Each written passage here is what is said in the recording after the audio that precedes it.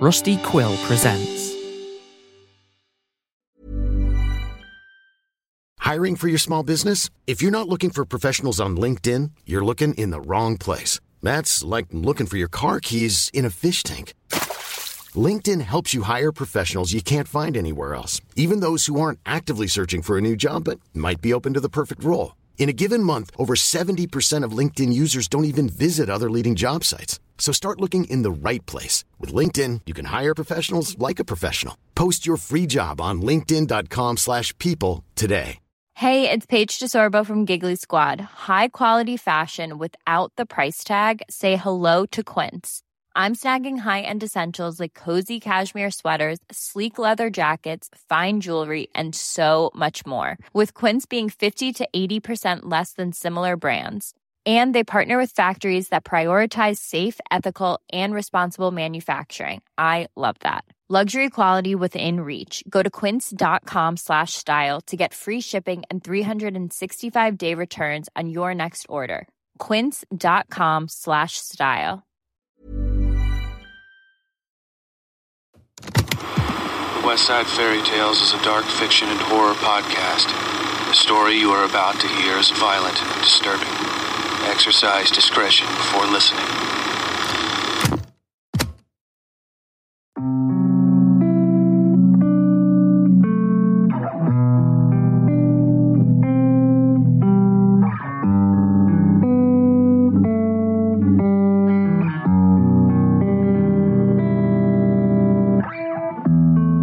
Previously on Scars in Time.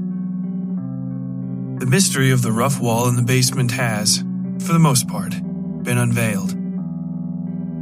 Having come face to face with the doctor's insanity and the inhuman changes warping his body, Ash barely escapes a fate worse than death in his secret underground clinic. More importantly, she's learned the name of the glowing creature that's haunted her every step since the visions of her 47th birthday. The Poisoned Muse. Now that Ash has made it home, however, it's clear things have gone terribly wrong in Guncotton while she's been gone. If she's really been gone at all. Without further ado, Scars in Time, Chapter 16. The Return.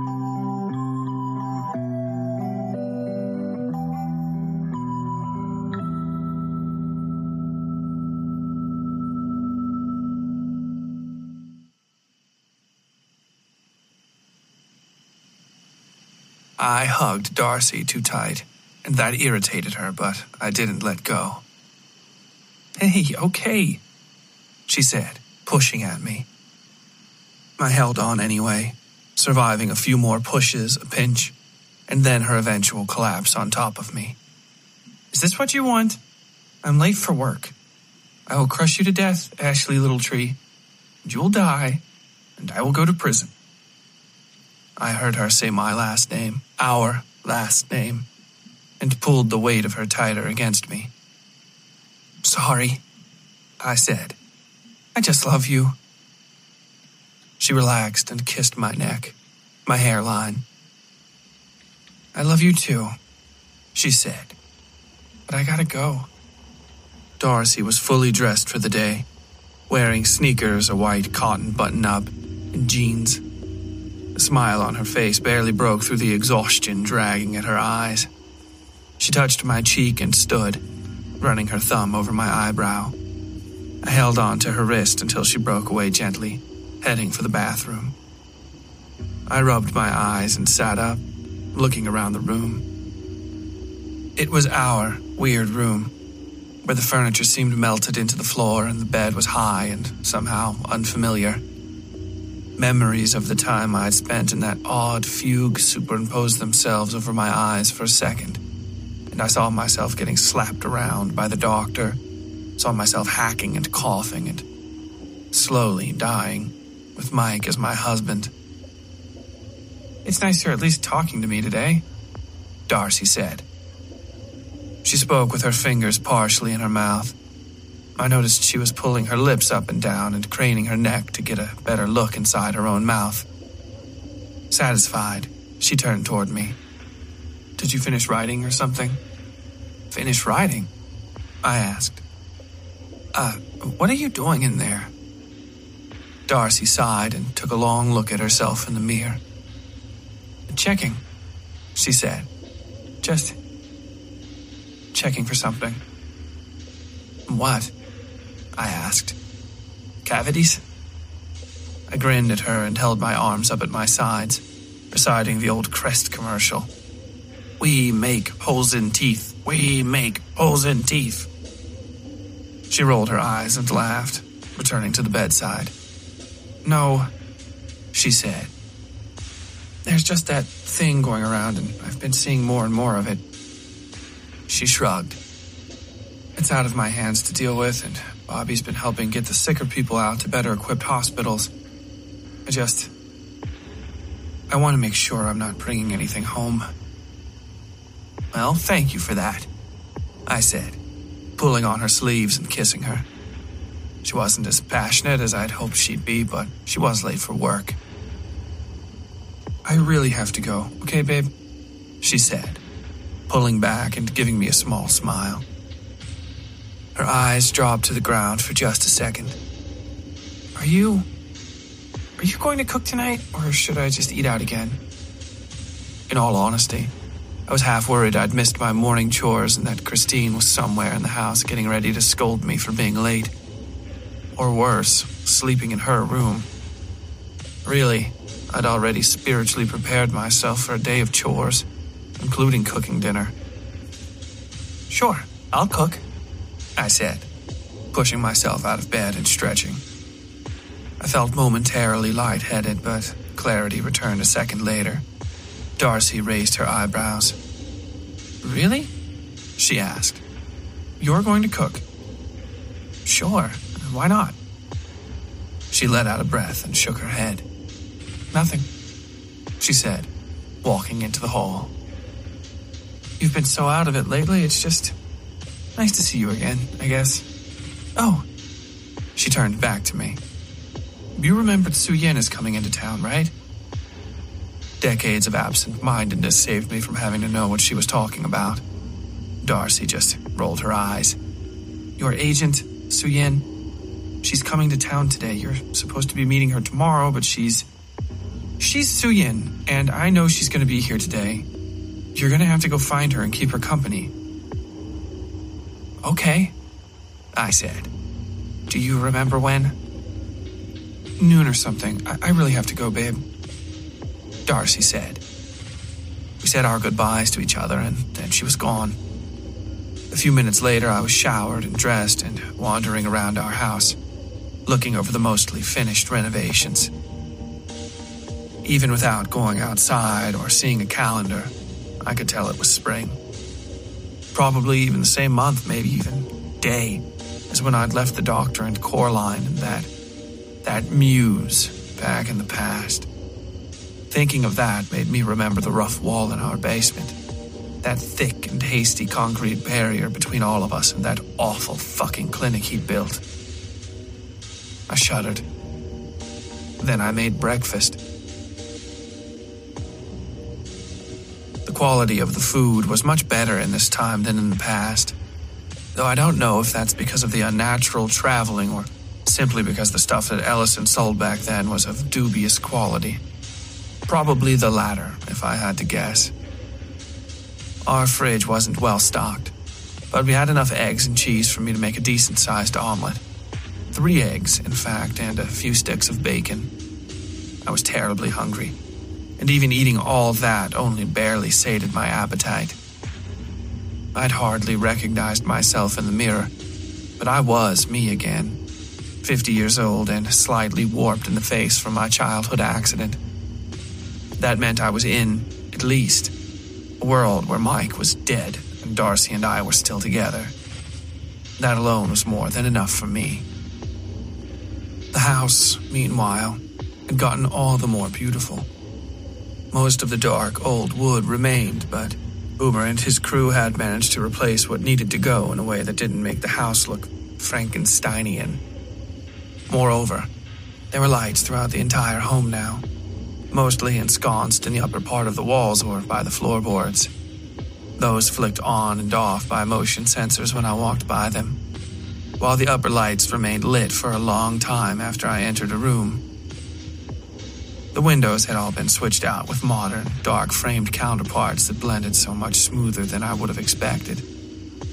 Everything else remained, for the most part, untouched. Most notably, the massive tile inlay in the central hall was still in place and bearing its odd, ugly, and slightly human-shaped stain. I rubbed the toe of my sneaker at it, but nothing happened. I sighed and looked around the rest of the house, wondering what else might have to be done. Probably not much. I craned my head to the ceiling 2 stories overhead, waiting for the tap of a typewriter key and the thin trail of dust that would accompany it. Nothing. I thought of going upstairs and decided against it. I hoped, beyond hope, in fact, that I was terribly mentally ill and the months of fugue had been some stress hallucination brought on by writing. I had deluded myself into thinking I was a maid in some attempt to keep myself at the keys. I sighed. No matter how I looked at it, no news was good news in this case. I bit my lip and then went to the kitchen to look for my lamp.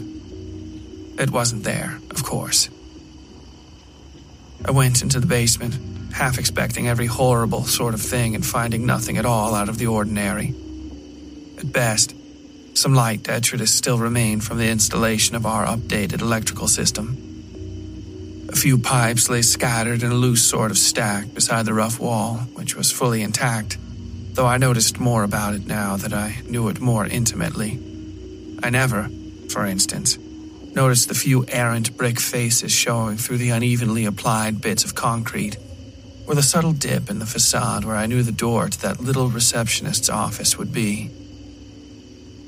I ran my hands over the space there, holding my breath until I was sure it was firm and real and not going to disintegrate in a pebbly shower as the doctor himself burst through. But it was there, and as substantial as any of the other walls in the house. I tapped it, and then rapped my knuckles on it. Finally, I kicked it. First with my toe, and then with the whole bottom of my foot.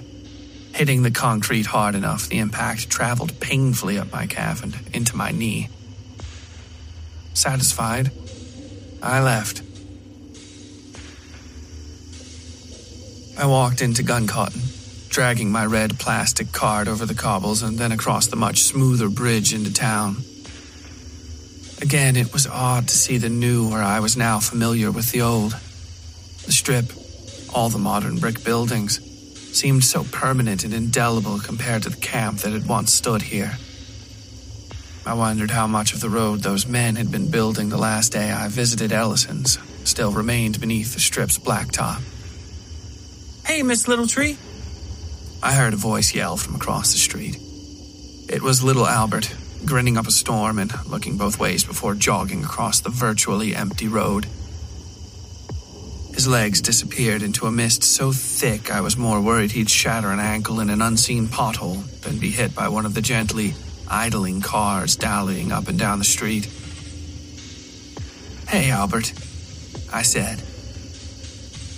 I felt oddly familiar with the boy, even though it had been months since I'd seen him. But had it been months? My life had continued without me, leaving a space that stretched gray and flat and featureless between then and now, like overexposed film stock. But there were things I could see in that dead time. Slight imprints of feelings and half-remembered images that only somewhat felt like my own. Little etchings where light could cast shadows through the negative. "You going to the store, Miss Littletree?" he asked. "I'll push that cart for you there and back, just $15. That's 2 directions for the price of 1. He smiled and then hiccuped a bit before I could answer him. He turned and coughed, hard, doubling over for a second and then righting himself. He gave me a sheepish grin. "Don't worry, I'm just allergic or something." "It's fine," I said. "You aren't allergic to me, are you?" I gave him a wry smile and he gave me a look. "That's crazy. You can't be allergic to a person, he said. You might change your mind about that when you're older, I said.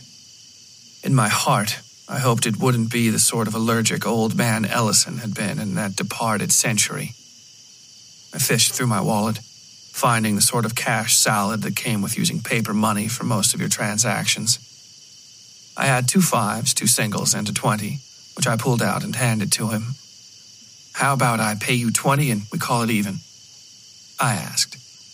The boy was so transparently innocent I could tell he was struggling whether to tell me that amount was actually more than what he'd offered. Eventually, he just slid the cash into his pocket. Okay, 20 it is, he said, falling in step with me on the way to the store. He kept up with the mild coughing here and there, chattering all the while. Both of us turned when the incline pulled in at the bottom of the hill behind us. Nobody got off. Man, we're going to have to start carrying lanterns in the daytime again soon, Albert muttered. Why is that? I asked. He shrugged. People don't tell me anything, he said. Sean gets really serious about it, though. And this is probably the first time I'll be allowed out when the fog gets bad. The fog? I asked. Yeah, he replied, kicking his foot so the thick mist on the ground splashed like slow water. It gets real bad sometimes, and everybody stays in their houses for a while and has to carry around lanterns. I thought it was just so you could see, but, well, I don't know. Sean gets real weird about it. He shrugged again, and I didn't press him. We were at the store anyway.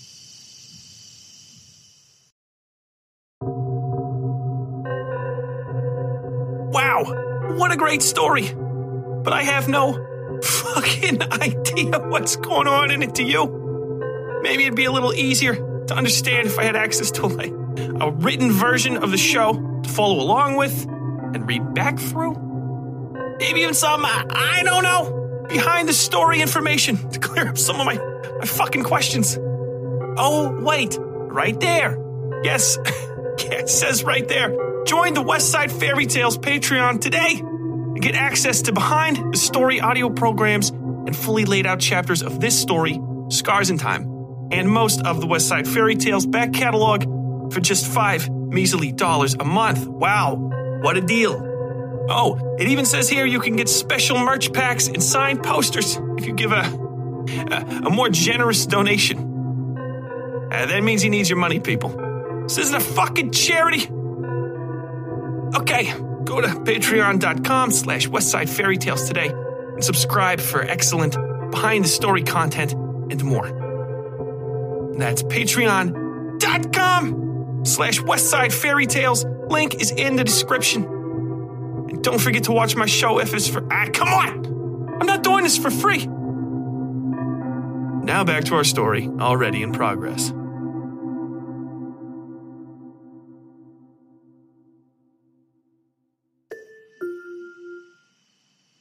Lele, who usually minded Ellison's around this time of day, wasn't behind the register. Instead, it was the sad-eyed man I knew as Calvin Beaumont, though I'd never introduced myself to him. He was paging through some old book by a local author, a woman from Charleston. I said hi to him, and he nodded at me without looking up from the page. I gave Albert a short rundown of what I needed when he asked if he could help me fill my cart. I protested at first, but relented when he told me that the sooner we got done, the sooner he could find the next job. The cart was fully loaded by the time I got to the register, and Albert was slightly out of breath from running around Ellison's at full bore. Calvin reluctantly set his book down and started checking out item after item. Getting pretty foggy out there, huh? I asked. He gave me a look, a slow and indignant roll of his eyes, and then went back to sliding the items over the barcode scanner. I thought about asking him something else, but didn't bother. The beeps were the only sound next to Albert's slightly heavy breathing. It was him, eventually, who broke the silence. Man, Mr. Beaumont, you getting sick too? Albert asked. pushing himself up onto the counter with his hands until his feet were dangling over the floor. "You're being real quiet."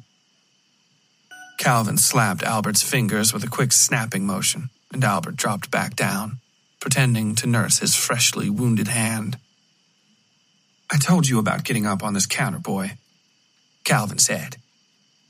He had a slightly effeminate lilt to his words that betrayed his membership in the tribe. He noticed that I noticed in a second and flashed me a look that said, "Keep it to yourself, lesbian." I almost laughed. Calvin pushed the last item to the other side of the barcode scanner and sighed. "Do you need a bag? Bags?" he asked. I shook my head. "Do you need me to bag any of this? For you?" I looked down at the counter and then back at him. "No, I'm fine," I said. "Of course you are." He snapped back at me, flipping his book open and sitting down. I realized I hadn't even paid yet and looked from my groceries to the cart. I said, not knowing how to start. "You can have her pay for those, or are they free?" Albert asked, pushing himself up on the counter so that his forearms lay flat across it. It was tall enough he could barely see Calvin when the man was sitting down.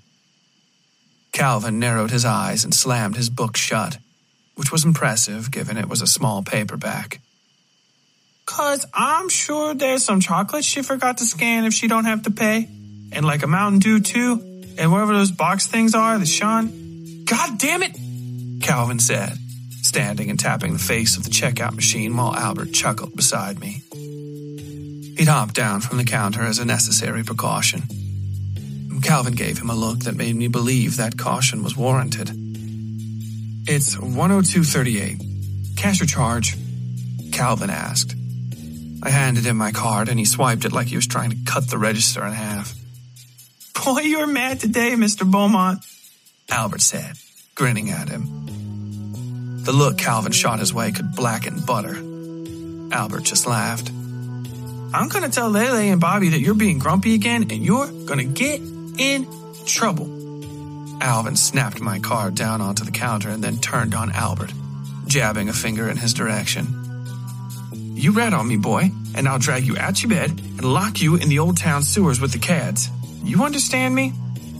Albert stopped laughing and stiffened a little, but he stuck his chin out all the same.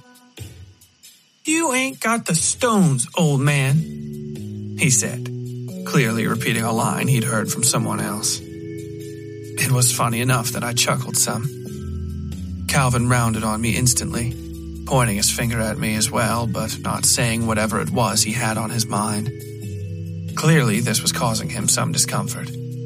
I crossed my arms. "What?" I asked, shrugging. "I don't know why you're mad at me. Are you mad at me, or are you just having a bad day?" "Woman," he said, shaking his head. Then he took a breath. "Mrs. Littletree," he continued a second later, much calmer. "If I asked you, can you leave this town forever, right now, what would be your answer? Think real hard." I gave him a confused look, but found myself thinking over the question anyway. It was odd how powerful the answer was, almost like it wasn't an answer in my heart, but a permission writ into the vapor of my soul. "Yes," I said. I almost belched the answer, as though it had come from somewhere deep in my stomach instead of just my mouth. Calvin waved a hand in Albert's direction. "And you, young Albert, can you leave Guncotton?" he asked. "Not yet," Albert said. His small body seemed to rock a little when he said those words, and he shivered as well. "Is it misty outside, or perfectly normal?" Calvin asked Albert. "It's actually getting pretty bad," Albert said. "I can barely see my feet and..." Calvin cut him off and turned to me. "You can see the mist outside, and I can too, but ask me if I can leave Guncotton," he said. Can you leave Guncotton?" I asked. "No," he said loudly. I felt a chill that made me shiver. No, and no. I cannot. I can't. I shan't leave.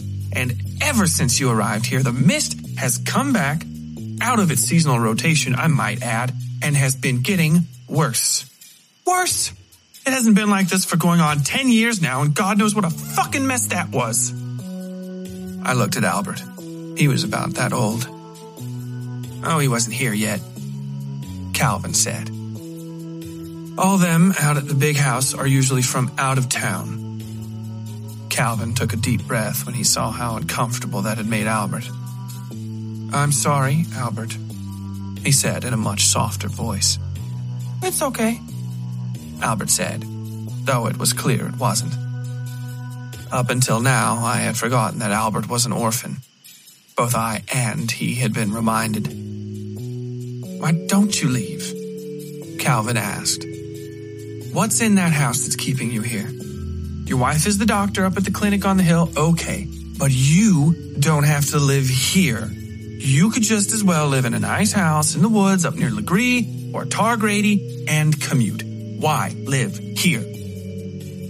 I looked at him for a long second, thinking of the oddness that house had imposed on my life. Where once I had merely been the victim of my visions, my delusions. Now I was an active participant in them. At best, I was fully losing my mind and giving myself over to insanity. At worst, there was an unexplained malevolence in that place. A lingering bit of pain that liked to dance with me, liked to cajole and try to entrap me. That poisoned muse and her damnable typewriter. But was it hers? I wasn't sure. I didn't know if it was mine either, come to think of it. I remembered that sick woman, a third version of myself to round out the trio of ashes that all shared keys to my home. Me, the lunatic, her, the rider, and the third, the mother of that girl, Emily, Mike's wife, the woman I'd called a coward. Mrs. Littletree? Calvin asked, snapping me back to reality. I looked around the store, trying to ground myself again. I opened my mouth to say something and then shook my head. He sighed and his expression softened. Okay, fine then. I guess you're not going anywhere, but if you aren't, I think you should... Albert began coughing.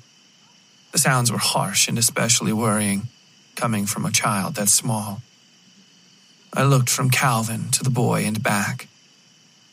I think we need to go, I said. I'll walk him back to Old Town. Calvin gave the kid a worried look and then nodded at me. You should consider leaving, he said, looking resigned. I'm not trying to be rude. Just consider it. I will, I said, knowing I already had, knowing full well that I planned to stay. A lot can happen in 3 years, like a chatbot may be your new best friend. But what won't change? Needing health insurance. United Healthcare Tri-Term Medical Plans, underwritten by Golden Rule Insurance Company, offer flexible, budget-friendly coverage that lasts nearly 3 years in some states. Learn more at UH1.com. There's never been a faster or easier way to start your weight loss journey than with PlushCare. PlushCare accepts most insurance plans and gives you online access to board-certified physicians who can prescribe FDA-approved weight loss medications like Wegovy and Zepbound for those who qualify. Take charge of your health and speak with a board-certified physician about a weight loss plan that's right for you. Get started today at plushcare.com/weight-loss. That's plushcare.com/weight-loss. plushcare.com/weight-loss. I'm Sandra, and I'm just the professional your small business was looking for. But you didn't hire me because you didn't use LinkedIn Jobs. LinkedIn has professionals you can't find anywhere else, including those who aren't actively looking for a new job, but might be open to the perfect role, like me. In a given month, over 70% of LinkedIn users don't visit other leading job sites. So if you're not looking on LinkedIn, you'll miss out on great candidates like Sandra. Start hiring professionals like a professional. Post your free job on linkedin.com/people today.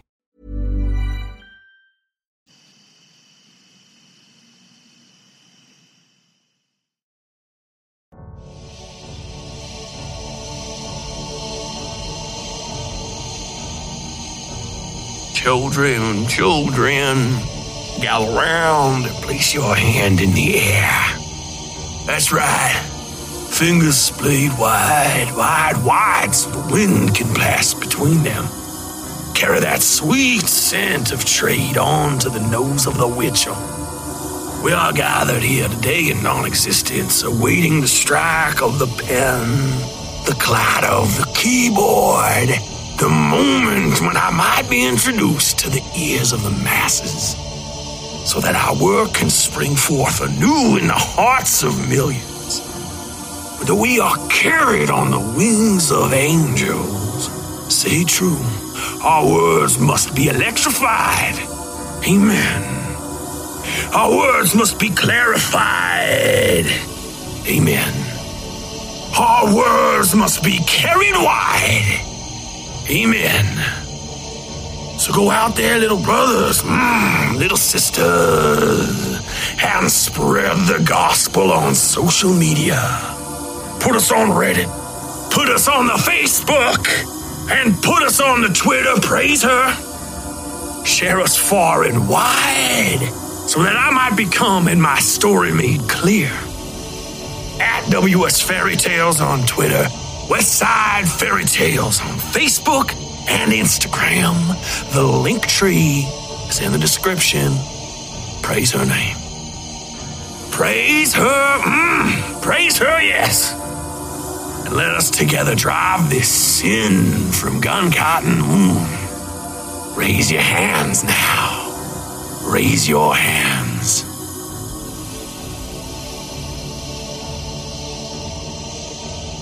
Now back to our story, already in progress.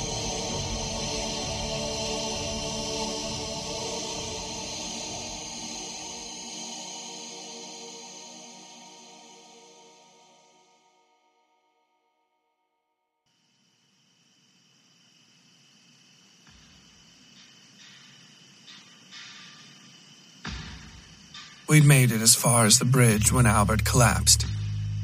It wasn't a terrible fall. He just slumped to his knees, the momentum of the cart carrying him a few feet before his grip failed. He would have slapped his face into the pavement if I hadn't caught him, but I did. I'd been watching him closely, in fact, ever since we left the store. The kid had insisted on earning his money by pushing the cart, which wasn't a tall order, given the strip was flat and level all the way to the Old Town Bridge. I'd let him, sticking close behind just in case something like this happened. When I turned him over, letting him lay on his back, I saw a scrim of thin, black mucus covering his chin. I wiped it away quickly, not caring if I would ruin my shirt, thinking only of the way Mr. Blott's face had split and peeled and burned when that same stuff had been on him. This close to the boy, I could see a few of those same black spots around his mouth. His skin was much darker than Blott's, dark enough to hide those tiny black lesions. He took a deep breath and tried to sit up. I helped him to the side of the bridge, leaning him against the guardrail. "Oh, boy," he said. His eyes were unfocused and wandering, like a boxer post-knockout. "I think I need to sit down for a bit, Mrs. Littletree." He turned his head and coughed. A fat chunk of black gristle came free of his mouth and landed on the pavement beside him. I grimaced, waiting for it to start smoking. Thankfully, it didn't. "Wait here a second," I said. I dragged the shopping cart across the bridge to where it wouldn't be in the way of any passing vehicles, and then picked Albert up off the ground. He wasn't exactly light, but he wasn't that heavy either. None of the muscle I'd built as the Starling's maid remained, but the knowledge of how to carry a load had stuck with me. It was, oddly, more valuable. I managed to get Albert to the incline, which was still at the lower hill station. The 6 or so stairs I had to climb to get to the platform were hard enough I knew there wasn't a chance I'd be able to carry him all the way up the hill to the clinic. I set him on the seat inside and sat beside him, giving myself a second to rest while trying to figure out how to get the car moving.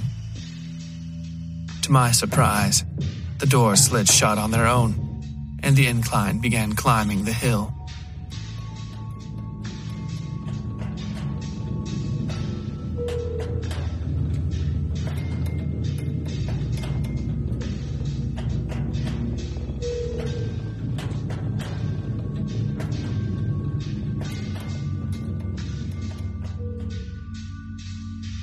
I wasn't surprised when I found Bobby waiting outside the doors when they opened.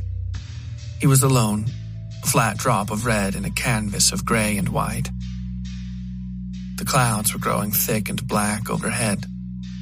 The mist was lighter here on the hill, but still covered his feet.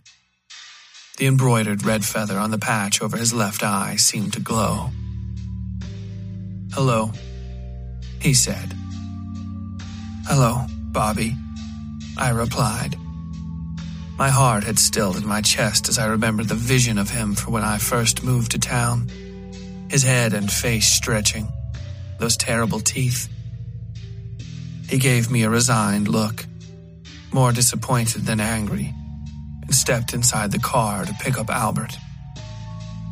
He cradled the boy in his arms like an infant, looking into his face with that helpless sort of concern parents have when they look at a sick child. "This is your fault," he said, turning and walking away. I followed him, wanting to see Albert all the way to the clinic. Bobby didn't seem to mind, though his tone didn't change. "What? How?" I asked, honestly wanting to know. I felt like a leaf in the breeze, had felt that way for a long time. Even before the move to Gun Cotton, before the fire that had forced us out of Boulder, I hadn't felt in control of anything, so it was hard to understand how I was responsible for this. "Because you want," he said. "You desire. And so here we are." I stormed in front of him and stopped him moving for just a second. Then I remembered Albert and got out of the way. The boy was lightly delirious now, taking shallow breaths and muttering how he needed to talk to Sean before the older boy got worried about him. "What the fuck are you talking about?" I asked. "This whole town has a bad fucking talking in riddles problem. What in the shit do you want me to do? You want me to leave? You want me to burn the fucking house down? I have no idea what's going on." "How?"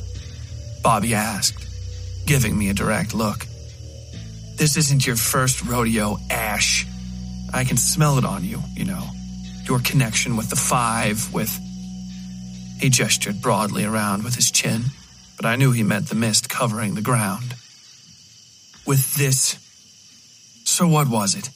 Did you make a deal with one of them? Did you kill one, eat one? What?" I started, thinking about my odd past. Mike, the umbrella man. And now my present with the things in my new home. The doctor, the poisoned muse. When I was a teenager, a thing started killing my friends. A fat man with a screwy face and an umbrella and hooks for fingers. I didn't know what was happening until I found out this boy in my friend's group, a kid named Michael Colin, had made a deal with something, and that the umbrella man was just the collection agent. He traded his friends, Bobby said in a knowing way. If the boy in his arms fatigued him at all, he gave no sign of it. "Did you find out for what?" I nodded.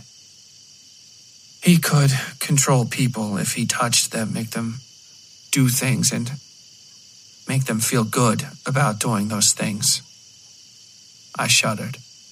It all happened so fast. He tried to get me, and I took a breath. I ran, and he got hurt real bad. Then I finished him off. "Well done, then," Bobby said. I was surprised enough to shoot a glance at him, but his expression was unreadable. We arrived at the clinic and he stopped outside. The place was little more than another of the regular houses on the block, but there were dozens of obvious and subtle modifications to it. Mostly handicap access, things you might not notice if you'd never lived around the medical world before, or had to rely on them yourself. "Stay out here, please," he said. "I'll be back in a second and we can continue this, but your wife is inside and you'll be a distraction. Okay?" I nodded and he disappeared through the door. I got a glimpse of just how bad it was in that brief swing of the double door leading into the clinic. Beds filled even in the waiting room, crowding what might have been a large living room back when the building was still a residential house. Patients sat or stood waiting, all of them coughing into rags with their elbows. I could see black spots and smears and flecks on their clothing and the tissues they pressed to their faces. Even more, I could smell the sickness wafting out the open door. It poured over me like acid rain. "This boy, your friend," Bobby said when he returned. He was only gone a second. "Was he marked in any way? On his hand or chest? His face?" "Is Albert okay?" I asked. "No," Bobby said pointedly. His solitary green eye flashed. It had the same sort of electric radiance as my ghost, my poisoned muse. I wondered for the first time what sort of connection they all had, what these odd and corrupted and powerful people all shared. "A mark, did he have one?" "Yes," I said, thinking for a moment. I thought it was a tattoo on his hand, but it was actually this ugly purplish scar. I described what it looked like and Bobby cracked his jaw.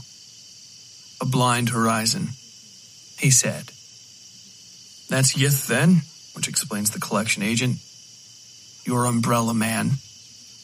He pinched the bridge of his nose. "But what does that have to do with you? What are you in all of this? Your friend is the one who made the deal and who didn't deliver. What happened after?" I hesitated. "I found a typewriter in this new house," I said, "along with that thing's umbrella and a note." Bobby looked at me. It said, "For services rendered." I paused, kneading my palm with my thumb, an unfamiliar gesture. I know it was for me and not just left there. I can't explain how, but I know that for sure. I racked my brain, knowing there was something I was missing, something I couldn't quite remember. Then it hit me. It was signed with just a few cartoony little shapes. I said, all squiggly, like the person writing could barely draw in a straight line. They looked like a crescent moon and stars. I shrugged and looked at Bobby, flinching when he grabbed me by my shoulder. His left eye was almost glowing, enough that it seemed to be casting a bit of light onto his cheek. "Say that again," he said in a soft voice. It looked like a crescent moon with some stars around it," I said. "What?" He let me go as my voice trailed off, covering his right eye with his hand and then pinching the bottom of his eye patch with his left thumb and forefinger. "Did it look like this?" he asked, lifting the eye patch. Something that was not quite an eye lay beneath the patch, glowing more brightly than Bobby's right eye. It was radiant, in fact, to the point I could see through its translucent yellow-white surface. Where an iris might be were those same characters I'd seen on the note. The crescent moon and the stars. "A starred crescent," Bobby said, though his mouth didn't move when he spoke. I realized we weren't standing on the street in Guncotton anymore. We weren't anywhere. In all directions around us extended a black and utterly empty void. an absence of space which may have been infinite or only just big enough to hold us both. The only thing that remained was the white mist, which in this dark place lay like lace over the eyes. I couldn't tell if it was between us or around us, or even part of us. Yes, I said. My mouth moved, but there wasn't air to breathe or conduct my words. I wasn't choking, I felt like I should be. Then it was over, and we were standing on the street again, though everything seemed suddenly more substantial. The sound of people coughing and moving around in the clinic was almost a roar. Bobby was laughing to himself. Jesus fuck, he finally said. The plot fucking thickens. He smiled at me. You don't even know what kind of shit you're in. Hell, I don't. And I'm supposed to be some sort of expert on this horse shit. What the fuck are you talking about? I asked. He shrugged. Destiny, chaos, things like that. He said. I will apologize for earlier, though. I thought you were just another idiot who took a bad deal and brought all your fucking problems to my town, but that isn't the case. He started laughing, not in a way that he seemed to enjoy, and then crossed his arms and looked up at the sky. That is not the case at all. What is then? I asked, actually stepping forward and pushing him. He felt like any normal human, so I half expected he would just remain rooted there like a wall. He stumbled back a few paces and gave me a sad look, though he was still chuckling. God damn it, you fuck, I need help! I tried kicking at him and he moved out of the way. I don't know what I'm doing! I felt a hitch in my chest and then I was crying. I turned away from him and rubbed my eyes, sniffling and then getting a hold of myself. To his credit, or maybe against it, he let me go through that episode without trying to involve himself. No there, or touches on the shoulder, just distance and silence. It was something I found I oddly appreciated. There's nothing you can do, he said. Nothing but roll the dice. He sighed and cracked his neck. There are 5 forces, I guess you'd say, in the universe. These 5, the 5, have personalities of sorts at times, and exist like this in relation to each other. He made a cross with his fingers. At the top, you have life, he said. Not just being alive, but life, capital L. Being born, dying, killing, eating. Trading seconds of existence fairly across the board, a little work here to bring up a crop, a little slaughter there to feed yourself. The mold that kills a baby to propagate more mold. All that sort of awful, wonderful stuff. He pointed at the bottom. Here we have death, he said. And not stupid little d death like when people you love pass on or when stars die, but big D death. The slow evaporation of heat throughout the universe, the unfinished works of poets, the absolute sublimation of human souls and plant souls and fungal souls, all that stuff. Fungi have souls? I asked. We were having this ridiculous conversation on a misty street in Gun-Cotton, West Virginia. I felt exposed, like someone would stumble upon us and realize Bobby was insane, and I was too for listening to him. But everything he said made sense, in a way. Or rather, it was like I was being reminded of something I already knew. In the center, he said, you have all the binding forces of nature, small force, big force, quarks, and gluons, but also the deeper bonds. Secrets and secret things. He dropped his hands. Then, on the left, the right as you're looking at it, you have order. The gradual simplification of existence, paths being taken, possibilities ending. The literal manifestation of potential energy being expanded into its kinetic form. Order. He tapped his eye patch. But you, Ash, he said, chuckling slightly. You fell in with the goddamn right hand of destiny. Chaos. Potential possibilities, both good and bad.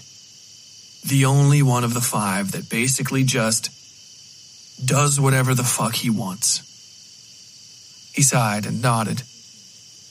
They all have signs, lined circles, hands of sticks, and they all have their own little rules and ways about them, all but him. He whose sign is the starred crescent. What does that mean? I asked.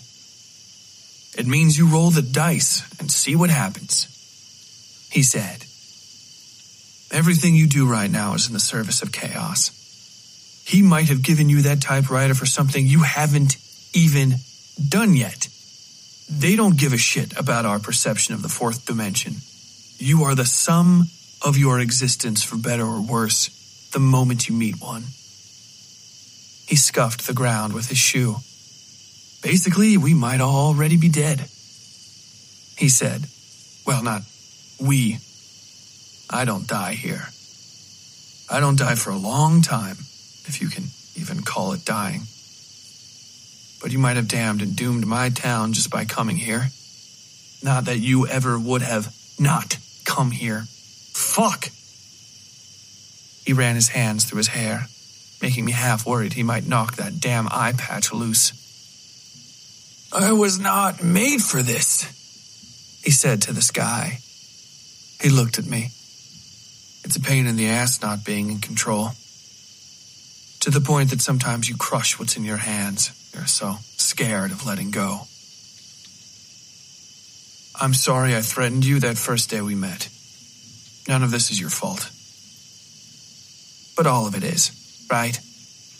I asked. Yep, he said. So what do I do? Roll the dice, he said. Play the game and hope you're a player, not a piece. He stretched his hand out to me and I took it. Good luck, I guess. Thanks, I said.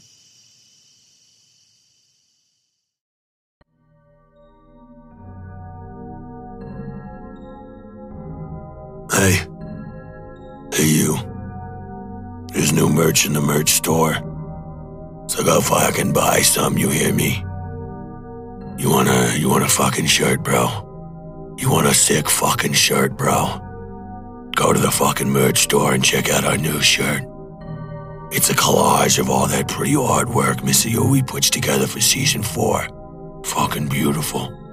You want to be fucking beautiful, don't you? Then go buy a shirt. You want to stay fucking beautiful?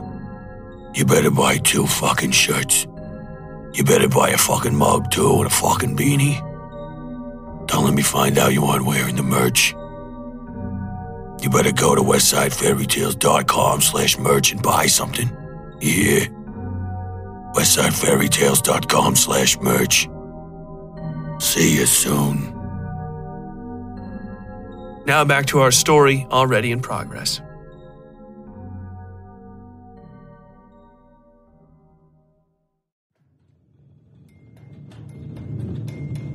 I rode the incline down because I was nervous about taking the stairs. Something was building in my chest, I don't quite know what.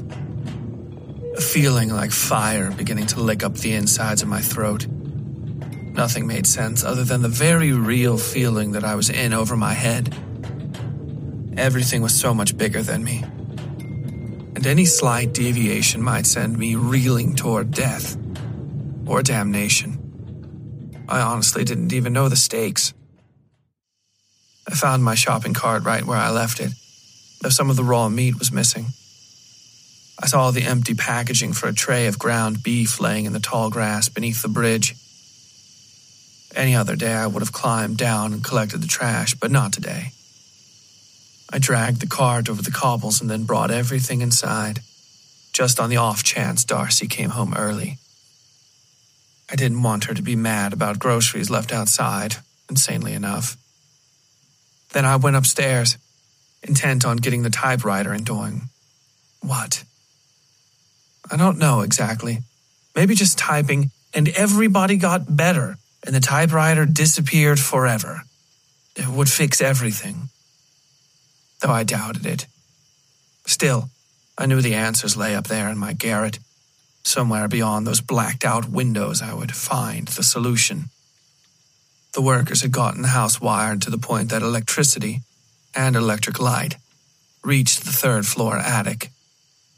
The fourth floor was still dark, however, and I found myself casting my hands around for the ladder. By the time I touched it, I could hear the falling keys. Someone was using the typewriter. I climbed up and pressed against the hatch, but it wouldn't open. It was locked from above, or at least covered by something heavy. I banged my fist on the boards. "Let me in!" I yelled. The typing didn't stop, so I hunched up beneath the hatch and slammed my back into it until I felt give. I screamed for her to let me in, but she ignored me. Then the rung of the ladder snapped under my feet, and I might have broken my neck if I hadn't caught myself at the last second.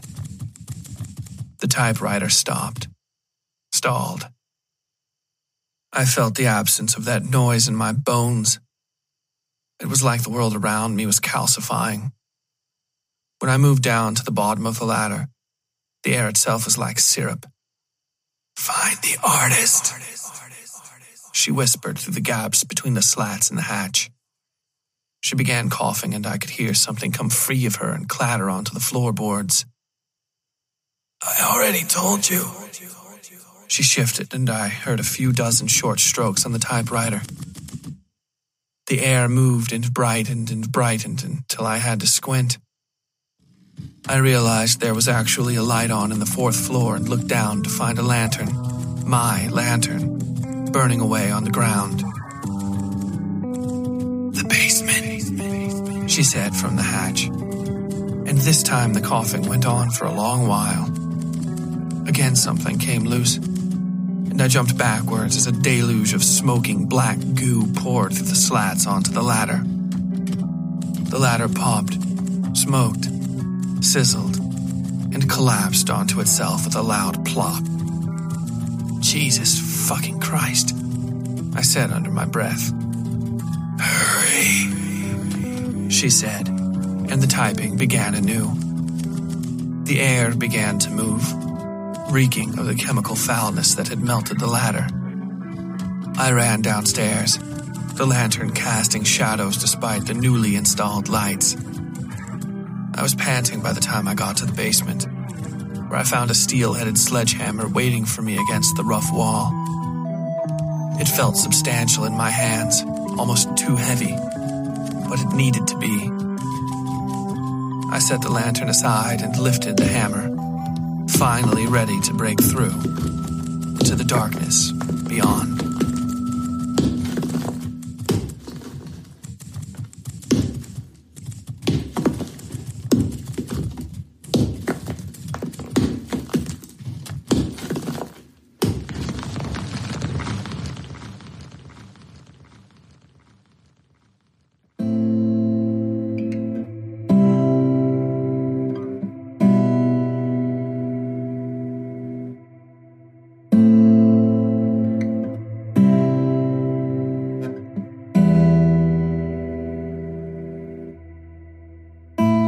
Coming up on Scars in Time.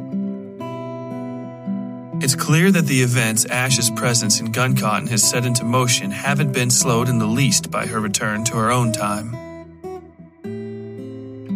After a lifetime of letting herself be slowed, sidelined, and stalled, she's ready to break through into the shadowed history of her house's basement. What she finds on the other side of the rough wall will be the beginning of the end of the life she's known for 30 years. But knowing she has to face it, and wanting to, will make all the difference. I hope you'll join us next episode for Scars in Time, Chapter 17, The Clinic. And until next time, as always, stay safe out there. The West Side Fairy Tales is written, read, scored, and produced by Tyler Bell. Original audio filmed on location in Sutton, West Virginia and Louisville, Kentucky. Engineering and sound design by WSF Productions, LLC. Episode art by Yui Breedlove. All content herein copyright 2021 WSF Productions, LLC.